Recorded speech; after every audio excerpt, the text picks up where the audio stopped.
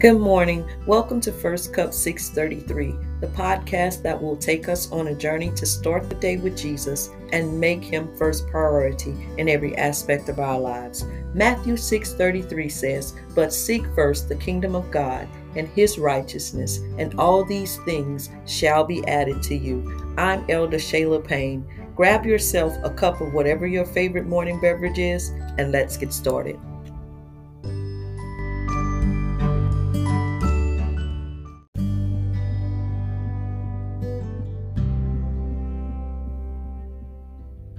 So today we're talking about something that I think we'll all be able to relate to. This is the first day of our new series, which is Seeing Jesus in the Old Testament. He's never absent and we're never alone. But today specifically, we are going to be talking about the image of God. And I'll have to admit and be a little transparent in this moment that this is a lesson, or this was something that I really struggled with before starting the podcast. And so just kind of bear with me. I'm going to be a little transparent this morning. So for a very long time, I struggled with image, with trying to keep up a certain image or a certain persona that had been placed on myself and placed on my family, I believe, for a very long time. And so I found myself consistently and constantly trying to keep up this image that had been placed on me, or literally almost it felt as though it was stuck on me. And so I was trying to walk in and live in and be in an image or be something that I was not. And so one of the greatest deliverances, and I always share this with so many people that I have the opportunity to minister to, one of the greatest deliverances that ever took place in my life was to be delivered from the opinions or the labels of other people. That was something that I struggled with for such a long time, and being able to walk into what I believe is the truth of who God has called me to, and just be who God has called me to be and who he designed and so intricately ordained me to be and created me to be, was such a liberating and freeing moment in my life. And, I think that, even a little bit further, to be a little bit more transparent at times, I'll be honest and say that I still have a little bit of a struggle with that, because, before showing up on the first day of school or meeting a future employer, we all have these moments where we make such an effort to look our best, or to look what we believe other people think that we should look like. And as many people say, first impressions are most important, right? Or sometimes we'll hear first impressions or lasting impressions. And many of us spend a great deal of our time trying to keep up an image that either we have created for ourselves or we've allowed others to create for us. But as citizens of God's kingdom, we're called to reflect the image of the King, right?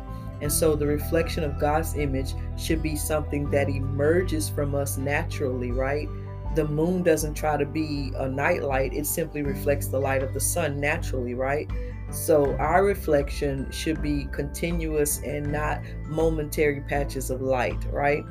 We tend to get preoccupied sometimes with whether people think well of us or not, or we get preoccupied with other people's opinions about our lives, about who we are, about just really overall our whole persona. And our lives end up being this continuous, almost like the hamster on the wheel, chasing after something that we'll never attain or never reach, but we're constantly trying to reach it and constantly trying to be it and constantly trying to walk in it, instead of coming to that place or that liberating divine moment, so to speak, where God breaks that yoke off of us, because that's what I consider it, a yoke of bondage that the enemy has used to entrap us to believe that we could ever possibly live up to other people's expectations of us. And so we have to get into the place where we live in and walk in the image of who God created us to be. And so as kingdom citizens, one of the greatest joys for a citizen in God's kingdom is to be about what others think of God. And so that needs to be our mindset, not what about other people so much think about me or walking in some image that other people has created for me, but what do other people think of the God in me? What, when they see me, looking into a mirror, you can see whether or not you look sad. You can see whether or not you look happy. You can see whether or not you look mad, upset, or depressed. And our lifestyle also speaks volumes about us. What kind of language we use, the music we listen to, how we interact with the young, the old, and everybody in between. We were created in the image of God. And whether we are male or female, God created us in his image. But what does it mean to be created in his image? What does God look like? And so we kind of want to park today in the book of Genesis, chapter 2, verses 1 through 25. But specifically, we're going to drink from Genesis 2 and 7. And it says, "Then the Lord God formed the man of dust from the ground and breathed into his nostrils the breath of life, and the man became a living creature."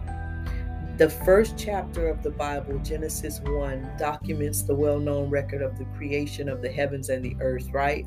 And just one single chapter chronicles the coming of light, the forming of land masses, the creation of every star in the heavens, every creature within the vast oceans, every variety of plant, every animal found in the sky or on the land, and above all these, God's crowning masterpiece, humanity, right? And so since none of us has actually seen God, excuse me, we don't really know what he looks like. But the image that we read about in Genesis is not a physical image, right? When we read that mankind was created in God's image, it doesn't mean that we have God's eyes. It doesn't mean that we have God's nose. It doesn't mean that the shape of our face is just like his, right? Being created in God's image means that we were created to be like him. We were created to be loving. We were created to be faithful. We were created to be merciful, to be righteous, to be holy. We were created to reflect the attributes of God. The intent was to express his nature. And so in this first chapter of Genesis 1, we see this crowning masterpiece where God creates all of these wonderful, beautiful things, and then the culminating, the culminating of this is humanity. And in Genesis 2, we kind of circle back to take a more detailed look at the circumstances surrounding God's most unique and special handiwork. The original Hebrew words are Ish and Isha, which is man and woman, Adam and Eve. Adam and Eve were created differently from any other creature God had made, right? Scripture tells us that Adam and Eve were created in the image of God, after God's likeness. And no matter how wonderful or awe-inspiring any other creatures of this earth may be, none but man has been created in God's image.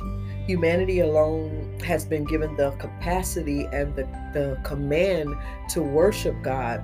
We have received a conscience and the ability to make moral decisions. We get the privilege to glorify God. And so we received something. We were given something that no other creature in this earth was given. And so then we see where God blesses Adam and Eve, and he made them his vice regents, his representative rulers. They were commanded to have dominion over the fish of the sea and over the birds of the heavens and over every living thing that moves on the earth. And God placed Adam and Eve into the Garden of Eden, and he said to work it and keep it. and they had access to God. They had human companionship. They had purpose and responsibility, and they had food in variety and abundance. And yet, still, the tempter, the enemy, found them open to doubting God's words and considering other options. God created Adam and Eve as portraits of Himself in His image. He placed them on this beautiful canvas that He had created, and he literally painted a picture of Himself. He drew a picture of Himself, so to speak, and they were God's image bearers in the world. But because Adam and Eve chose to walk in their own wisdom and disobey God's command, God's image in them became marred. It became disfigured and hard to recognize in humanity. And that, kind of makes me think about some things concerning us. Do we actually reflect those attributes of God? Do we reflect God's faithfulness? Do we reflect the mercy of God, the righteousness of God, the holiness of God, the loving of God? Do we reflect this God of love? We quote that, we say that all the time, that God is love, and that God loves us. But do we reflect those attributes? Do we reflect the image of God? When sin entered the world in the Garden of Eden, that image became tarnished. The image was blurred like a photograph taken out of focus. And when sin entered the world, the image of man no longer reflected the image of God. But God's plan in creating mankind was for us to reflect His image. So He made a way for us to be brought back into focus, to be restored to His image. He takes this more disfigured, hard to recognize creature that He has created, and then He offers up a remedy. So the only remedy was for God to draw again the image of Himself. The only remedy was for him to paint another portrait, so to speak, of the image of Himself, which came through Jesus Christ. And Jesus, God's only Son, came to show us a new portrait, a perfect portrait, an obedient portrait of who God is. And He reflects all of the attributes of God the Father. So if we want to see what God looks like, we need to look at Jesus, right? So when we look at Jesus, we see the image of God. And it's only in the life, the death, and the resurrection of Jesus Christ do we find the image of God fully and sinlessly represented, right? And so the Gospels give us a clear picture of Jesus. And by looking at Jesus through the Gospels, by seeing the things that He did, and listening to the words that He spoke, and learning the things that He taught, we can also see a clear picture of our Heavenly Father. We can see that clear picture. We can have that example. We can have that image that we can look at and say, okay, this is what we're supposed to look like as the body of Christ, as a citizen of the kingdom. And when we invite Jesus into our lives by accepting Him as our Lord and our Savior, when we turn from our sin and follow Him, we receive the gift of salvation. And when we accept that gift, we begin the process of what is called sanctification. And sanctification means being made holy or set apart for God. And so it is a process that continues throughout our lives as the Holy Spirit transforms us into the likeness or image of Jesus. Now that Jesus has willingly accepted the consequences for our sin, the stuff that we have, that nature in us, the messed up us, the marred us, the disfigured us, the hard to recognize us at times. Jesus took that and He bore that sin on the cross. And everybody who believes in Him can be, as Ephesians 4:24 says, created after the likeness of God in true righteousness and holiness. He is the image of the invisible God, and He is the last Adam who will be crowned king forever and whose majesty is above earth and heaven. And so although that process of sanctification will not be totally completed until Jesus returns, one of my favorite scriptures is he that hath begun a good work in me shall complete it, he shall perform it, he shall perfect it until the day of Jesus Christ. So although that process of sanctification won't be totally completed until Jesus returns, from the moment that we receive salvation, we once more begin to reflect the image in which we were created, which is the image of God, our Heavenly Father. And so I just wanted to encourage us with this teaching on today, that Adam's corrupted image of God affected all born from him. All of us. It affected all of us.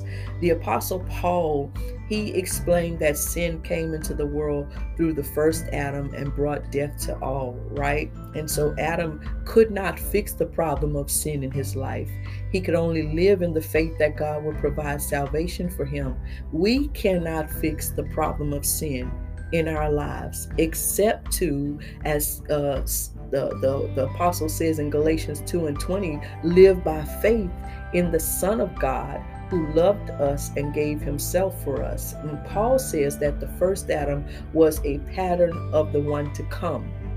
That Adam was one man who represented all of humanity, but there was another man who represented all of humanity, Jesus Christ, and he is called the second Adam. And in Adam, all creation is marred and broken, yes, but in Christ, we are made new. Adam disobeyed God's command at a tree and brought sin, yes, but Christ obeyed God's command at a tree, the cross, and brought healing. In Adam, I will always walk in disobedience, yes, but in Christ, I can walk in his righteousness. Christ, the second Adam, has restored all that was ruined. He restored it all that was ruined, all that was marred, all that was broken. Christ restored. And our only redemption is in Christ, the image of God, the creator and sustainer of all things. So the only image that you need to attain or run after, or the only image that you have to walk in, and you don't even it's not even that great of a weight. Once you receive Christ as your personal Savior, you receive that image, that likeness of God through the Holy Spirit. And every day He is sanctifying you. Every day He is completing the work that He began in you. He is perfecting it. He is performing it, and He will do that until the day of Jesus Christ. And so we don't have to continue to try to hold up images or personas that other people have placed on us. We can walk in the image and the likeness of God, our Creator. And so let me pray with you on today before we close. Father, we thank you. Thank you for Jesus. Thank you, Lord Jesus, for your willing sacrifice. Thank you that although we're unable to repair our own broken nature, you offer us your life in place of death. You offer us your forgiveness to remove the earned wages of our sin. Help us to remember that we cannot change our condition by our own effort, and instead remind us to simply lay down our striving and to rest in your completed work of salvation. In Jesus' name, amen.